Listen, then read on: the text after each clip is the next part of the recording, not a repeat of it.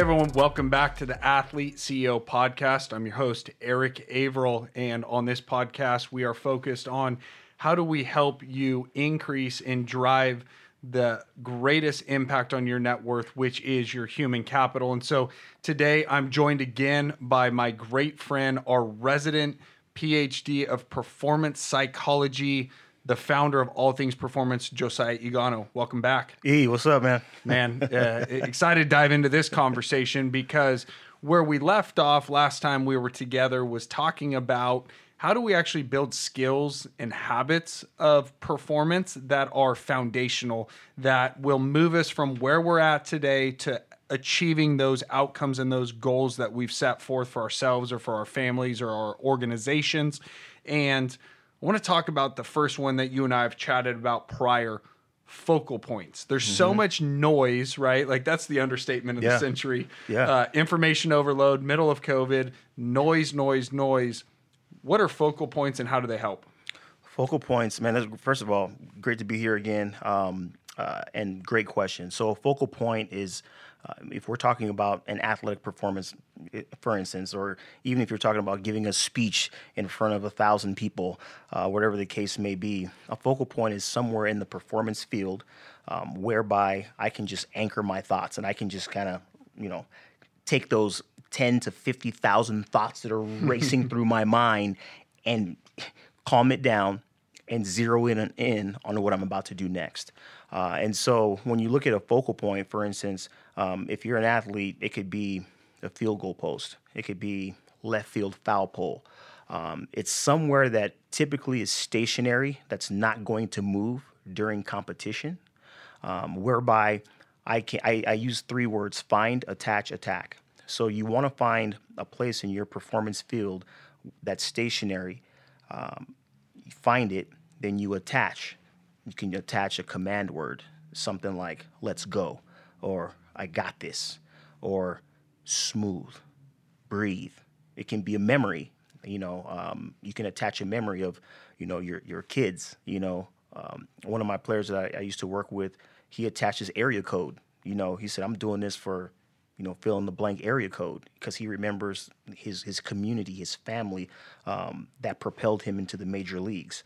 And then you attack. You do what God bless you to do. So you find the focal point. You attach a feeling, a deep breath, an emotion, a command word, and then you attack. You just do what you do. Man, it's helpful. It reminds me of a few things. Number one, you're putting words in, and what was the process when I pitched right at Arizona State or in professional baseball? It was essentially stepping on that mound, clearing the mechanism, the way you toe a specific, portion of the rubber and attacking the strike zone. So I think of that. I'm also reminded of reading in Brendon Bouchard's book, High Performance Habits, talking about how he essentially identified the doorpost. He attached specific words that set his attention that when I walk through this door, this is where I'm locked in. And so that's super helpful in understanding that how is that connected to a lot of what I hear and I know I desire for myself is like, I want to stay present. I want to be in the moment. I want to be in the flow. Like, why is that so difficult to do without focal points, or what are some other ways that we can utilize focal points?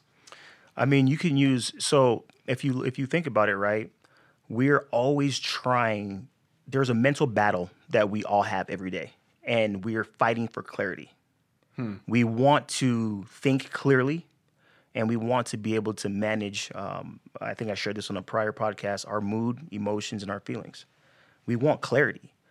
Think about it. If you don't have clarity in what you're doing or what you have going on for that day or that competition or, that big presentation, if you don't have clarity, what does that do to you? Yeah, I mean, I'm foggy. I'm literally guessing, right? Exactly. And the same thing for managing mood, emotions, feelings. If you feel like you can't manage your mood, emotions, and feelings, what does that do to you? Oh my, yeah. Train wreck. It's a train wreck. So we're fighting for this thing called clarity and just mental stability. That's what we're fighting for. And so, to your question, being able to take those thoughts that are racing, those dilemmas that we're playing out in our mind, the if and scenarios, the if then, all these scenarios that we're playing out. A focal point is awesome because what it does, it has both, somatic and psychological ramifications. So what I mean by that is that it affects both our mind and our body, right? So we find the focal point, and what happens is those 10,000 thoughts that I had become one or become a few, right?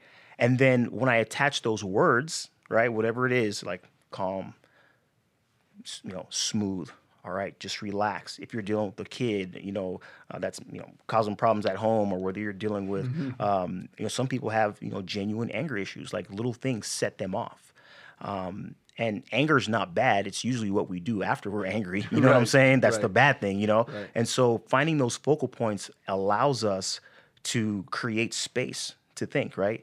Viktor Frankl. I love Viktor Frankl's work, man. Just an amazing human being, and what came out of him was just awesome. And Man's Search for Meaning, he said, between stimulus and response, there is a space. And in that space is our ability to choose. And in our choice lies our growth and our freedom. We always have a choice. We always have this ability to choose. And what happens with a focal point is that it lengthens the space. So it's not knee-jerk reactions all the time, right? Like, oh man, I don't know what to do. I don't know what to say. This is stressful. This person's pissing me off, and this is a high-stakes situation. I got to throw this strike to get out of the inning. Like, between stimulus and response, there is a space, and in that space is our ability to choose, and in that choice lies our growth and our freedom. So the focal point, guess what it does? It opens up this space and allows me to think clearly and win that battle for clarity. Yeah, it's getting me excited. I mean, what I hear it almost stops time for you. Yeah. Right? Instead of the game speeding up or a presentation speeding up or even an intense conversation with a spouse or, I've got 3 little kiddos right now and I'm figuring out that they don't always like to obey and they've got their own program going on. And a lot of times I'll walk through the door and I'm still carrying what happened at work, and I'll want to react quickly as opposed to being able to go, what's the intention? What's the clarity? What's the relationship that I want to bring?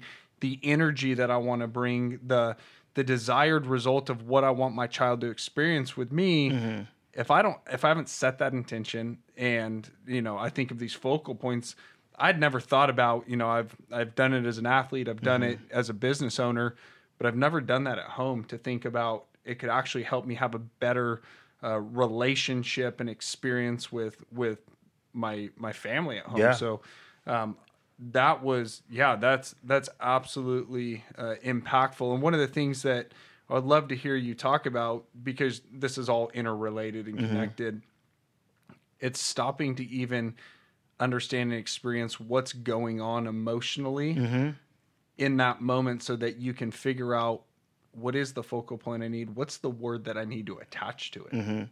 No, I mean, this is I love this. So I want to go back to what you had said earlier in terms of it's almost like it stops time, right?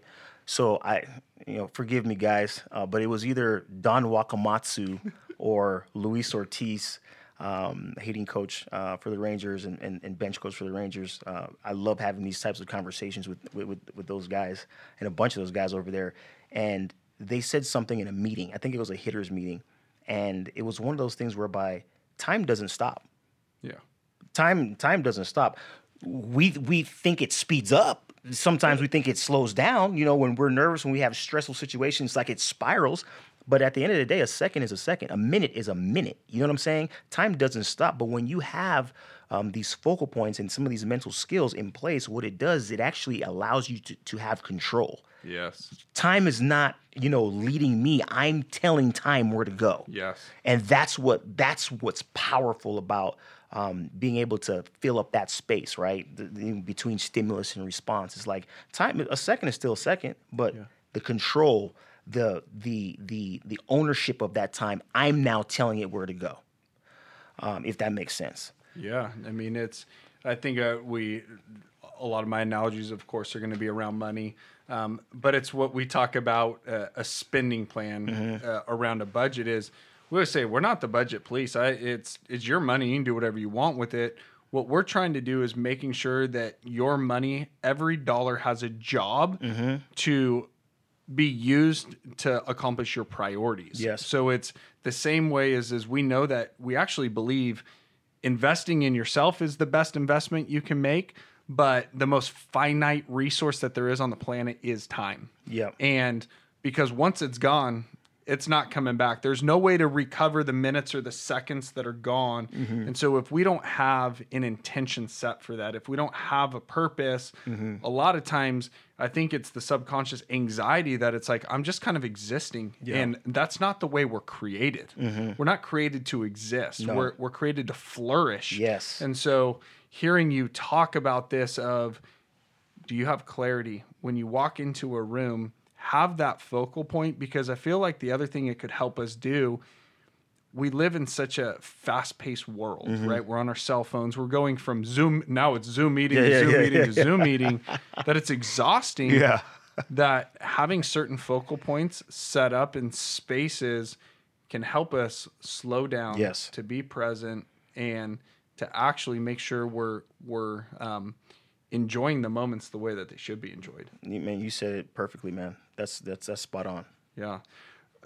For the audience, one of the great things that Josiah's been willing to do for us, as you know, is if you head over to the show notes, athleteco.com, we're providing the actual manuals and the guides, and he's got some incredibly helpful stuff on focal points.